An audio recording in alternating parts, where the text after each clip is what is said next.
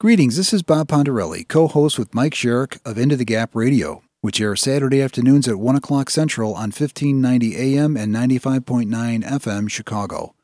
This is the podcast version of our show where you'll get highlights of our most recent episode. We also do an Into the Gap Unfiltered podcast, and I'll have more details about that later in the episode. Okay, let's get started. Here's my co-host, Mike Sherrick. Shout out to all fathers out there. And we're really going to celebrate a lot of what we're going to talk about today is fatherhood and what it means to be a father and how we relate to fathers. And how you doing, man? Happy Father's Day weekend. Yep, same to you. Thank you. It's also the White Sox are playing the Yankees and owning them, right? Okay. They beat the Yankees 2 games in a row. Lucas Giolito, stud, 10th win of the year last year. So shout out to the White Sox and Lucas Giolito. And then over across town, over in Wrigley, the Grateful Dead are playing. Oh, nice. So I saw the Dead and Company last night. That was awesome. And I'm going to see him tonight. Uh-huh. And it was, my first show was in 1977. So what's that? How long is that? It's a while. That's a while. Yeah. I'm not going to, it's not a math question. Yeah. But so that's what's going on, man. How you doing? I'm good. I noticed they did something to the mics because I can turn and look at you and talk and I can still hear myself. Yeah. How about that? It's a miracle. Really kind of, we're moving quickly here.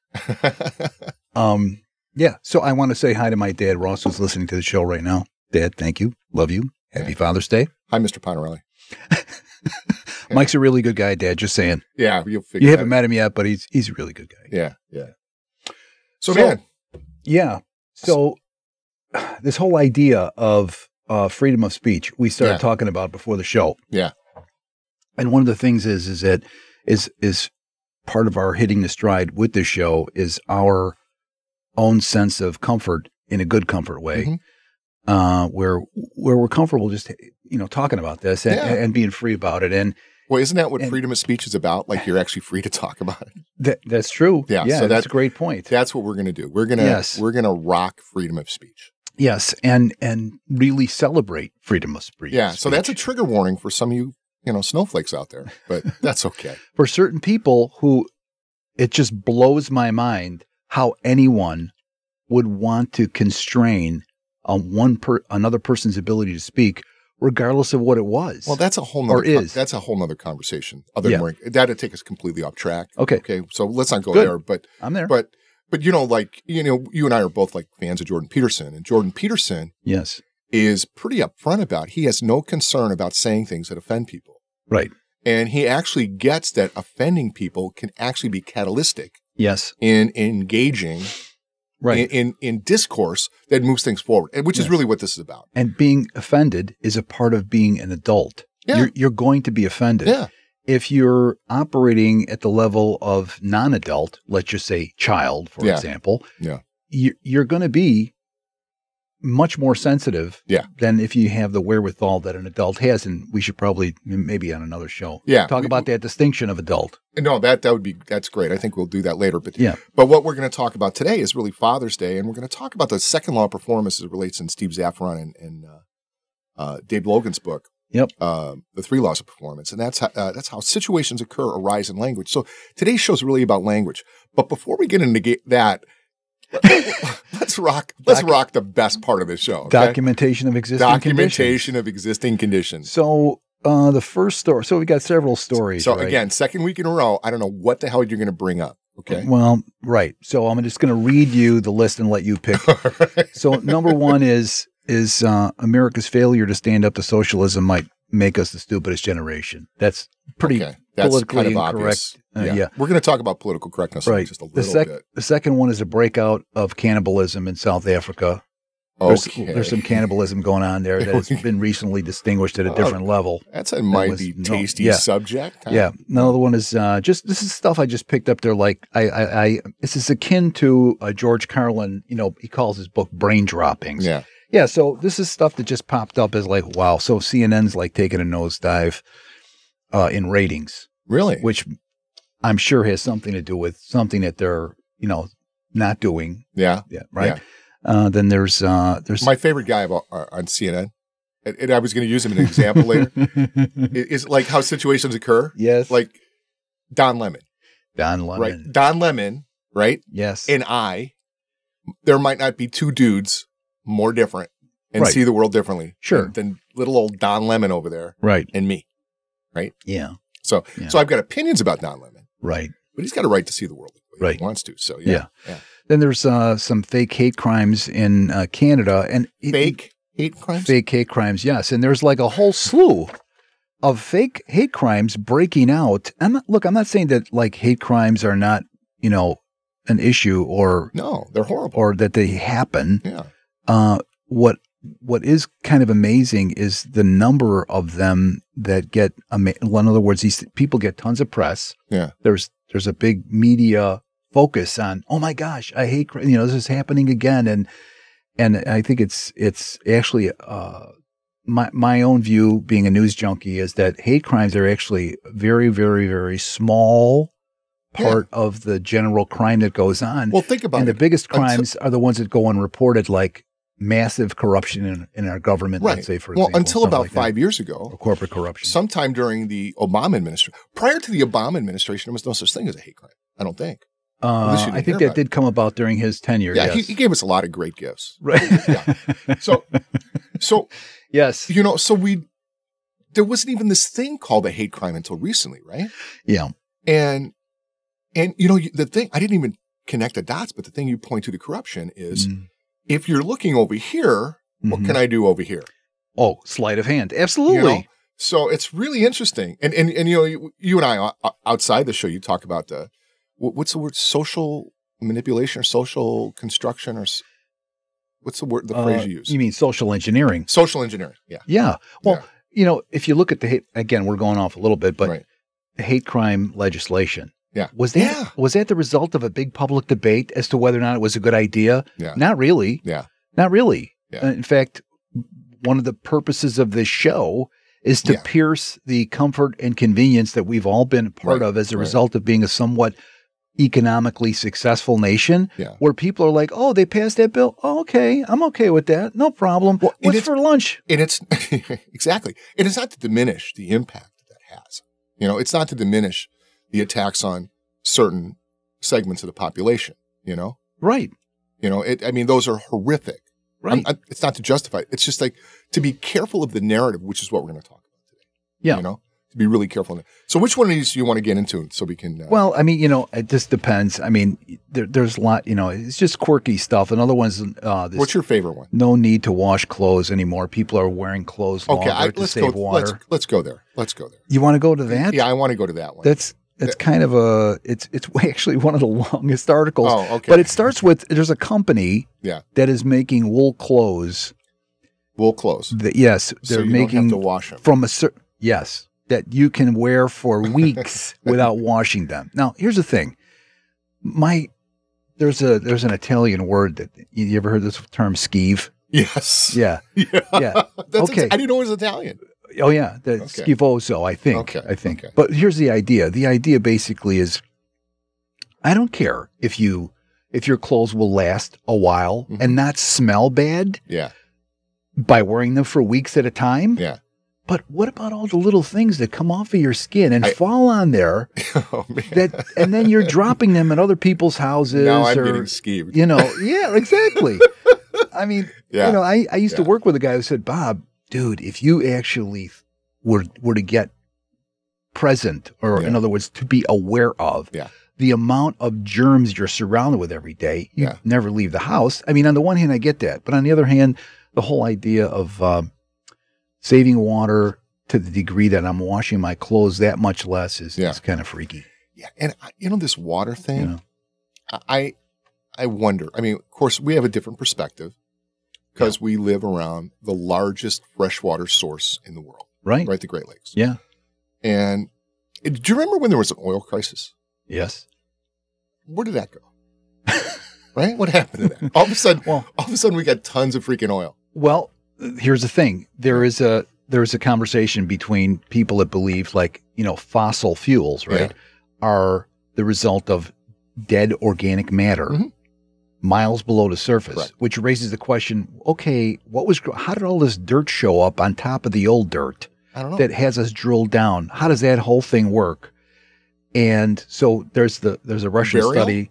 There was a Russian study, which is oil biotic, meaning an organic thing that is the result of this, or is it abiotic, meaning is oil produced, or is oil being produced by a result of forces within the earth that we don't understand yet? So it's replenishable. And is it replenishing itself? Our lifetimes are so short, we really don't know that. There's no way to prove it, in other words. See, that would be a very scary conversation, because if it's that, then oil is then a sustainable resource. Pretty much. And then the whole idea is moot. Yes. But then you get into carbon gases and all that. Right. And there's, as a little aside, when you mention water, there's something called, I request people look this up, it's called primary water, which is that water also replenishes itself for some reason. Yeah. And so, the fear around these things. You're listening to Into the Gap, the podcast, where we bring you highlights of our weekly radio show, which airs Saturdays at 1 o'clock Central Time on WCGO AM and FM, Evanston, Chicago. We also recently introduced the Into the Gap Unfiltered podcast, where leadership, lifelong learning, and critical thinking are leveraged in the service of freedom and liberty.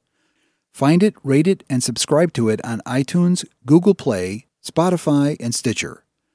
The latest episodes of that podcast, and this one too, are available on SoundCloud at Into the Gap Media and on our website, intothegapmedia.com.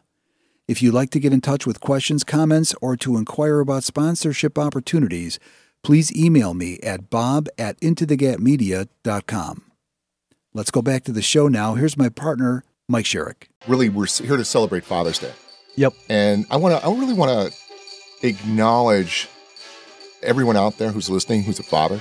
Yep. And everyone out there who has a father. And what I want to talk about, Bob, today is our relationship to fathers, fatherhood, and what it means to be a father. I mean, you and I are both dads. Yep. And we both got dads. Your dad's still alive. Yes, he is. My dad passed a while ago. And what I really want to share about that is my whole life, my dad and I would never get along. We just had this kind of adversarial, tough relationship. Yep. And he was always there. He was the scoutmaster of my scout troop. Wow. He was the commissioner of my little league. Wow. He would show up all the time. He was super, super reliable. Worked every day of his life. Yeah. And was that guy. Yeah. And the whole time growing up, I was thinking, I didn't get the right dad. I wish I had a different dad. Yeah. My buddy Frank's dad's cooler than my dad, Yeah. And I had this ongoing set of complaints about my dad. I want to throw something in real quick, which is that at a certain age, and I'm not sure exactly what that age is. I think in guys, it's somewhere between like maybe as low as 10 in the 14 years old range, where as you enter adolescence, your own innate sense of self-definition requires that you separate yourself from your father. Well, it's funny you say that because who I then constituted myself is not him. Right, exactly. Right. So I was. You mean I know what you were, but you certainly knew what you weren't, or you had a sense of what you were. Exactly. So, and I'm going to make an assertion, right, that many people, especially guys, have got that adversarial relationship with their dad. Yes. And so what that leads to is a relating to dads, and since dads are quote unquote the leaders of the family. Yep. Also leadership. Right? Right. So we fundamentally enter into the world and enter into relationship with people who are father figures, bosses, leaders. Yep. Mentors, as going into it with a fundamental complaint to begin with. Yep. Okay. And I think it occurs from that the thing is, when we're young and, our dad is like freaking awesome. Right. We kind of worship him. We do. We worship. We look. This guy can do everything, and then we start noticing his humanity. Right. As we get older, we're able to perceive his flaws. Yeah, because he's human, right? Yeah. And so we start putting our focus on everything he's not, and lose sight of everything he was. Right. That's right. So after my dad passed, I was so pissed at my dad when he died. Really? Oh yeah, yeah. When he died, our relationship was in a rough place. It always was. Mm-hmm. Like we buried him on St. Patrick's Day, 1998, and so it's cold out, and I stood by the grave, making sure they threw every shovel of dirt on his grave, just to make sure he was buried. I was that angry, and people are like, "What is that crazy dude doing?" My brother came out there, and it's time to go. Let's go. I didn't even know how to be with it. You know, like there was all this unspoken communication. There was all these questions. There was all this desire, like what happened, you know? Right. Stuff that was not things that you maybe wished you had said or you wished, we could have been. Right. You know, experience we could have shared. Okay. So anyway, since that time, done a lot of work. And what I've discovered is... This is self-developmental work we're talking about. I'm just throwing it out there. No, thanks. Yeah. Anyway, what I discovered is I discovered all the things my dad was. Right? Yeah. All the gifts he provided for me. Right. Everything he did do. And what I came to realize, the dude was 22 when I was born. Mm-hmm. When I was 22, right. I was a moron. Yeah. Right? So one can infer he might have been a moron too. You know? And he did the best he could. Correct. And one of the things I don't think our culture does a very good job of looking at men in particular, people in leadership positions, yes, or our fathers in a way of like really getting that they did the best they could.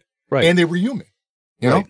And that leads me to the second law of performance is how situations occur arises in language. Right. And I want to... Yeah, go ahead. Well, not to cut you off, but I want to... Because we had discussed earlier this whole idea of guys who are not complete. In other words, they haven't gotten their brain settled about what their fathers were and what their fathers were not. And that they've developed an ability to step back and have perspective and realize, look, the guy did the best that he could. Yeah. I mean, even if, God forbid, there was all kinds of, crazy stuff going on, right? Yeah. Then what ends up happening is that guy walks around complaining about his father, let's say, and other people are looking at that going, oh, and particularly perhaps even women that are going, wow, so manhood, there's a problem. Yeah. There's a problem with men. Guys are broken. Yeah. Masculine men are toxic, and on and on and on. And these things become something else that we have to deal with. Well, and that's really what it's about. So last week we were talking about the first law of performance, right? Right. I don't think I brought it in. It's like, it's how people perform correlates the way situations occur to them. Yes. So it's specific. So, right. So what you're talking about is, so for a long time, I walked around with my experience of my dad. Yeah. Right. That created my own personal lens. Absolutely. Right. And so I had a view that was unique to me, but I didn't make it like it was unique to me. This is the worldview. This is the way it is. So in other words, it became your perspective on all fathers? On all leaders. On all leaders. On all leaders. Okay. Right? Okay. So every leader was, an SOB. Yeah, right. And there's no winning. Right. And, if I brought home, 4 A's and a B, how come you got the B? Right. And all this stuff, right? Yeah. Okay. So that's just how it came. And so what it drove up in me was distrust and, should I really give 100%? Right. Or if I give it to him straight, am I going to get it back? Looking over your shoulder. What I did, I had a different version of that. I would run a scam, or I would run a outside the box kind of thing. Right. That's my version of it. Mm-hmm. But that's the whole thing. And so I just wonder how much of how our relationships were, and as you pointed to, our relationships with our dads, and how the undistinguished nature of that relationship has led to a filter that has people look at leadership, men, fathers, and now we're in this conversation about the patriarchy. Right. Right? Yeah. I'm not sure exactly what the patriarchy is, but you hear it brought up a lot, right? Patriarchy is men leading all kinds of things. Yeah. From governments to organizations to companies to families. Yeah. And how the current, I'm throwing this out there, the current cultural conversation seems to be, if you look at media, when I say media, I mean there's the mainstream media, CNBC and all the rest of those. Right. And then TV shows, your basic all Netflix shows that show men as all kinds of, inept individuals versus celebrating what a man can be. Well, and that really gets into the meat and potatoes of the second law of performance. How situations occur arise in language. Okay. And what is the source of media? It's language. Yeah. Right? Media is the purveyor of language. What we're doing here is language. Yes. It's all language, the way we communicate with one another, the way we expose ourselves to one another. Right. And I don't mean expose like Kellen Winslow exposure. I'm talking about exposing ourselves It's documented. It's not libel. It's been documented. He does it. It's in a court file. But what I'm talking about is, how we share ourselves is all language. Right. And what you're pointed to is the narrative out there, the language out there right now is one of that men are toxic, misogynist. Yeah. They're angry. Right. They're dangerous. Yes. Untrustworthy. And it's not true. It's not necessarily true. There are men out there with all those attributes. Of course there are. Of any color, by the way, and any version. ethnicity. And there's women out there with the same attributes. Absolutely. Those are human attributes. Exactly. Right? And so what this morning, so there's a guy who I know really, really well. Yeah. Who just makes me crazy. Okay? Okay. Because I like him and I respect him. And he's one of these guys that's always putting stuff up about like why men, he's a male feminist. Okay, why men are bad. Right. And he had a thing up there, today on Facebook. And I was like, really? Dude, seriously, one more time? And I call him on it all the time. But it's this narrative. He's part of the narrative. There's no critical thinking. There's no investigation. There's just questioning, which is the nature of critical thinking, is the art. Again, I'm going to be repeating this over and over again. Absolutely. But it's the art of asking essential questions. Yeah. Yeah. And the fundamental question, the number one call for accountability is the word why, ? Yeah. Why? Why would you say that? Why would you do that? What was, where did that come from? Yeah. And people are being kind of, in a certain sense, trained not to do that. Yeah. In a way. And I don't want to go deeply into what that looks like necessarily, but anyway. I think that's part of what we're talking about is the ongoing current, the narrative that's going on out there, the way we communicate, the way we identify what it means to be a dad or what it means to be a father, or the way it's shown up in media, in both in like sitcoms. Like go on, like I said this a couple weeks ago, go on Netflix and look at how the straight white guy is depicted. Right.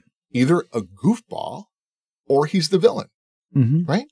And he's weak and crying or, something. He just, and are there guys like that? Absolutely. But I think it's what we're standing for and what our job is to actually shift the narrative for us to get responsible. I think one of the big things we got to do as guys is we got to start asking the question, what happened over there that has you believe this is real? And get curious about their occurring. Right. Right? What's occurring to me right now is Ray Donovan. Because, you got Ray is one manifestation of damaged goods. Right. Then Terry is another. Yep. And then Bunchy's, Bunchy's a mess. And his wife is extremely domineering. So there's that going on. Yeah. And we're eating all of this up as entertainment, which it is, but it's fantastic writing, great show. And I think you need to be present to what it is that you're witnessing when you're watching this. Be able to put it into proper perspective. Yeah, and I think part of it, I think we got to start giving grace to one another. That we're all at some level not perfect and flawed. Bob Pontarelli here, and I want to thank you for listening to this podcast. We'll have more Into the Gap episode highlights after a short break. Into the Gap is on a quest for bringing self-knowledge right up against the glass of the great display window of life. We're also on a quest for advertisers to support this podcast, our weekly radio show, and our unfiltered podcast.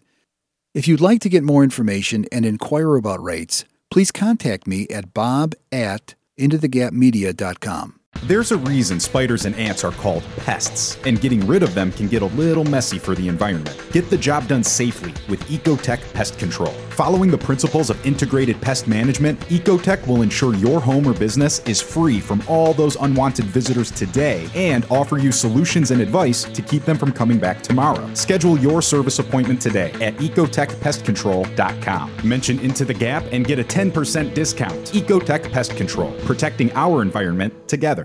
This is Into the Gap, the podcast, where we bring you highlights of our radio show, which airs every Saturday at 1 o'clock Central Time on WCGO AM and FM. We also recently introduced the Into the Gap Unfiltered podcast, where we pack the current cultural narrative into a sausage grinder of critical thought. and where whatever enters that sacred hog casing gets served up hot and juicy on a platter of freedom and liberty. Find it, rate it, and subscribe to it on iTunes, Google Play, Spotify, and Stitcher. Our latest episodes are also available on SoundCloud at Into the Gap Media and our website, intothegapmedia.com. So, go ahead. 3 laws of performance. Yeah. There's some such juicy stuff in here. I want to read a couple of quips. Yeah. Because when we talked about language a few minutes ago, right? Yeah. The first law of performance says your actions correlate with how these things occur to you, not to the facts themselves. Language is used here in the broadest sense. It includes not only spoken and written communication, but also body language, facial expressions, tone of voice, pictures and drawings, music, how people dress, and any other actions that have symbolic content. Untying the knots of language begins with seeing that whenever you say something, other communication is carried along with it. Yeah. We call this phenomenon the unsaid but communicated. Sometimes the sender is aware of the unsaid, often they are not. The unsaid is the most important part of language when it comes to elevating performance. The unsaid but communicated includes, but is not limited to, assumptions, expectations, disappointments, resentments, regrets, interpretations, significance, and issues that occur as dangerous.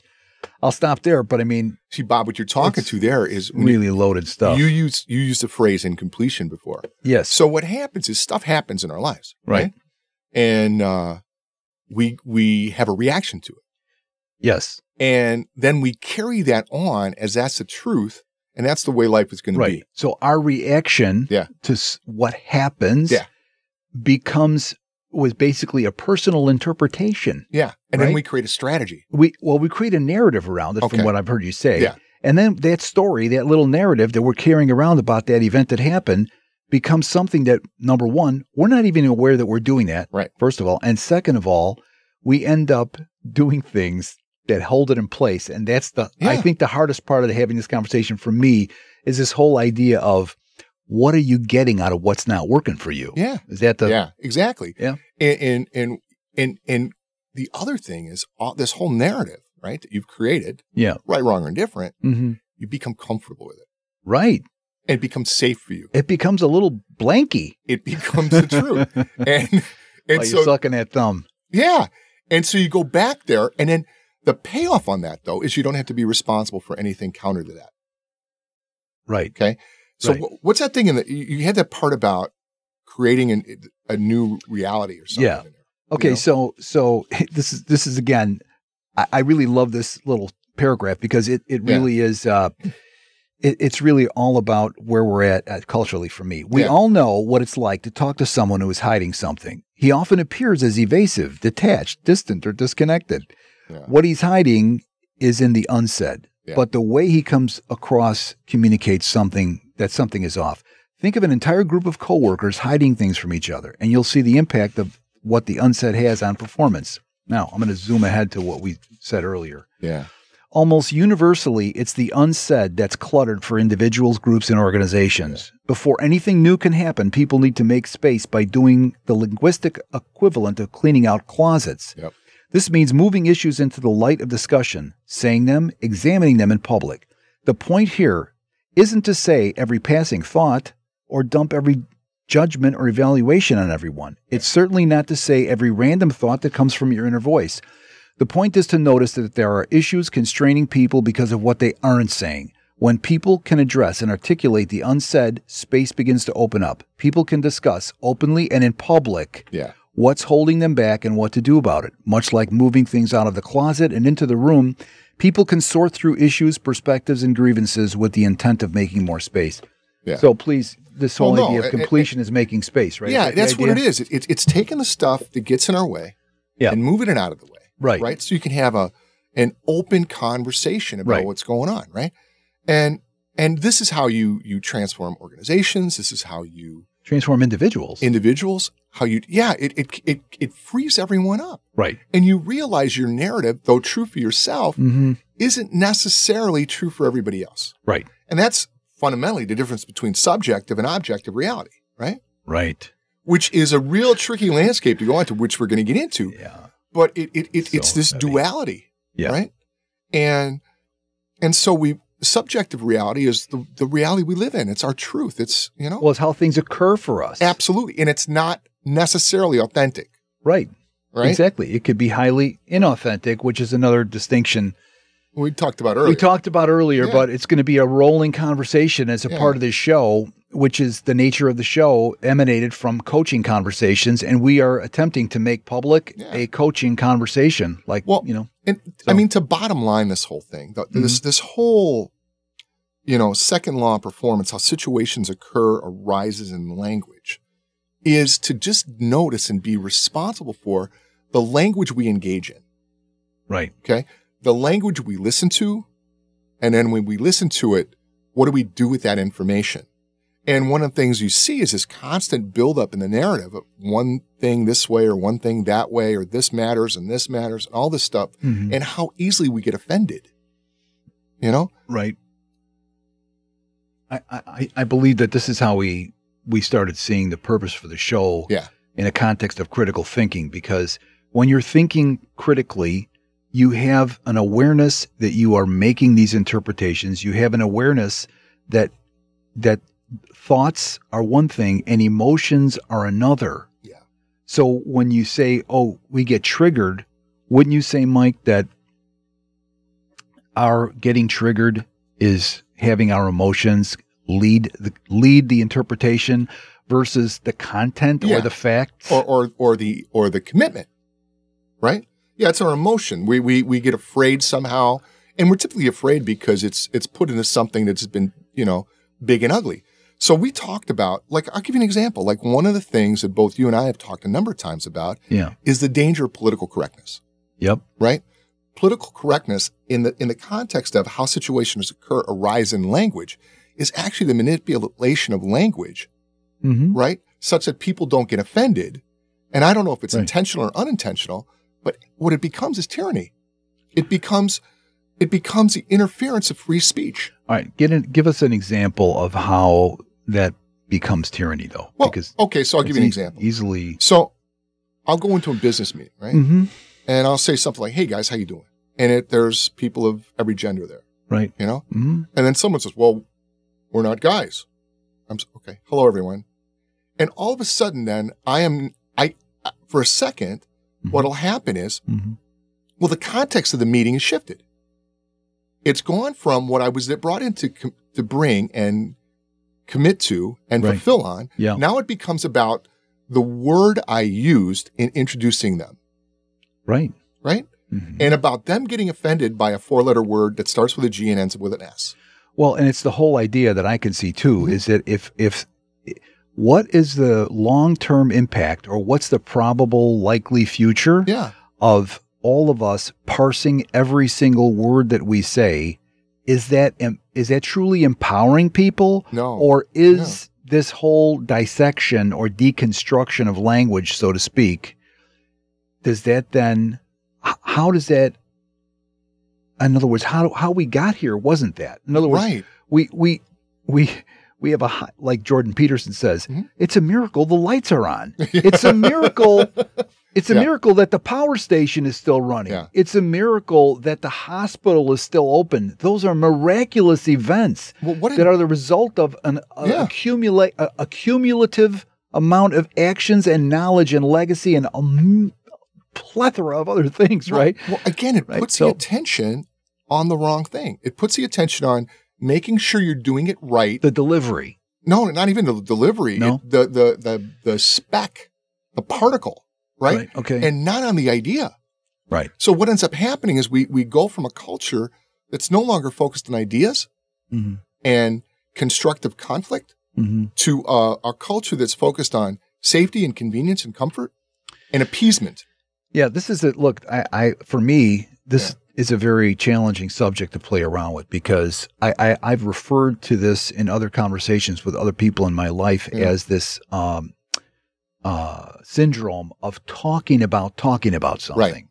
Right. There's I think for a lot of people, and I include myself, and you know me, I'm really easy going, and I'm not one of these guys that gets all fired up and annoyed with people. Right. Very That's rarely. Me. You're a little, you get a little short on that. And where I go is if I'm talking about something, if I'm now every other word, I'm making sure that, what's the impact on productivity? We're just going to go. Yeah. What's the impact on getting stuff done? What's the impact on moving your life forward? What's the impact on making a real difference? And then you add in the fact of this fear of offending when the fact that, so it cuts out discourse. Absolutely. And where does great ideas come from? Yeah. The exchange of ideas that are in almost always contradictory to one another. And by the way, in an unfettered manner. You're not necessarily going to get the best out of somebody by having them walk a tightrope. Yeah. I don't see how that's possible. Yeah. So exactly. Like you want to, because what you want is you want that authentic person to come out and speak from their heart. And if they didn't get the memo about what is the correct word to use today, or if they haven't been brought up in a new situation, but they really see something, what you're doing is you're cutting out the outsiders from contributing to change the issue. Right. Right. So it becomes this inside game too. Yes. And we all have to get the lexicon and the rule book before we can play anything. Right. What that does is create a container of stagnation. And so it impacts creativity of our organizations. It impacts creativity of our culture. It leads to tribalism. So look, we know from the last couple of years especially that the country is somewhat divided between people who believe that political correctness is a worthy endeavor within which to engage or to practice, having as a practice. Yeah. And there are other people like, folks, this is just, how can you possibly, it doesn't work. Right. It doesn't work for a lot of people. So what's the gap to bridge here? Speaking of into the gap. No, I think it's a great question, Bob. And I think the gap is we're going to have to answer when we get back. But I think it's really both releasing our positions and engaging in a new conversation. I wrote this the other day: time as currency and attention as a medium of exchange. Yeah. So when you're in communication with someone, you're giving someone your time, which is obviously your most precious asset. Yeah. Yeah. And your attention is kind of like the currency of the time spent. So what I'm hearing you say then is when you focus on the word guys, and you make that the issue, you're taking attention away from the commitment you have in the moment. I would say, yeah. Yeah, I would Absolutely. say too. And I think that's answering, why am I here anyway then? Yeah. And I think that's the biggest beef I have with political correctness is we don't move forward because we're so worried about the gnats and the details, right? Yeah. And listen, I understand what came about. I understand that there was, what was it? Bombastic was the word you used earlier today? Bombast, right. Bombast. So there were dudes and people that operated in a way that were insensitive or bombastic or whatever the word you want to use. I get that. And we always have to evolve and move forward. Yeah. But, don't throw the baby out with the bathwater. Well, let me call attention to people who want to know a little bit more about this, and we're going to make this a habit on the show, I promise. Yeah. And that is, there's a great YouTube video by an author by the name of Diana West, and she has a video called "Where Did Political Correctness Come From?" Oh, okay. And it's very, very good. Okay, good. Yeah, good. And it has a lot to do with an intentional destabilization of the language. Because, look, if I can get men and women to be arguing all the time, for that matter, if I can get me and you to be arguing all the time, well, that's that sleight of hand thing. Yeah. While you and I are beefing it out over here, or men and women are out there beefing it out, they're not paying attention to the man behind the curtain and the people that are basically making our lives way more difficult than they need to be. Bob, when you say that too, that's such a brilliant statement, because I think what happens when people are always in a state of being offended and they're always upset about this or that, or about, oh my God, you didn't do this, or you're wearing the wrong this, or, what's happening is it takes their attention away from the purpose of them living the life that they're there for. Right? Yeah. It takes attention away from them being in the relationship they want to be in. Yep. From them having the career they want to have. They're getting ripped off. Big time. Of everything. Yeah. Of everything. Don't sweat the small stuff, right? And it's all small stuff. Yeah. Or Yep. what's that George Carlin? Don't pet sweaty things and don't sweat petty things, right? So, yeah, I mean, that's really what it's about, right? And so, yeah, it's like, really, man, we all got to kind of chill out. But the thing that's really important, which you asked, and I want to answer that right now, Yep. is whenever there's a situation where, and you and I do this all the time, we have a lot of constructive friction between us, right? Absolutely. And so every time there's a constructive friction, what happens is Bob will have his position. God knows I've got mine. Yep. And what we have to do is we actually have to release our positions Right. and step out into a neutral area and then actually talk about Absolutely. the thing we're committed to. And one of the Yes. things that you all probably know already, but Bob and I, our commitment to our shared vision of what we're committed to is impenetrable, Yes. And the shared vision that we have is that people are operating at a very high level of functionality and Yeah. performance. I mean, it just so happens that we're talking about Yeah. the 3 laws of performance. Exactly. But That's really what it's about. Ultimately, that's what our commitment is. Yeah. Our commitment is that first of all, that the coaching arrangement is one where people have an opportunity to be their highest and best self. Yeah. And they got somebody that's seeing their life from a different perspective than they have. Yeah, standing for them. Right. And that's saying, you know what, you may want to watch that because when you move your hand over here and you do that, you're sending that message versus whatever, right? There's that. And that's really what it's about. And that's what this whole thing is about. That's what the basis of this show, right? Right. And that's why we're doing this. And right. And it's our pleasure and our complete honor to. And it's a privilege to be able to have this conversation publicly. And we talk about this, you and me, all the time before the show, which is maintaining the great responsibility that we have to not allow ourselves to go into the weeds. We touch on them a little bit. we definitely come very close. Yeah. We're not making. Whenever I refer to the People's Republic of Chicago. Oh God, don't do that. Now I gotta do this. Oh man.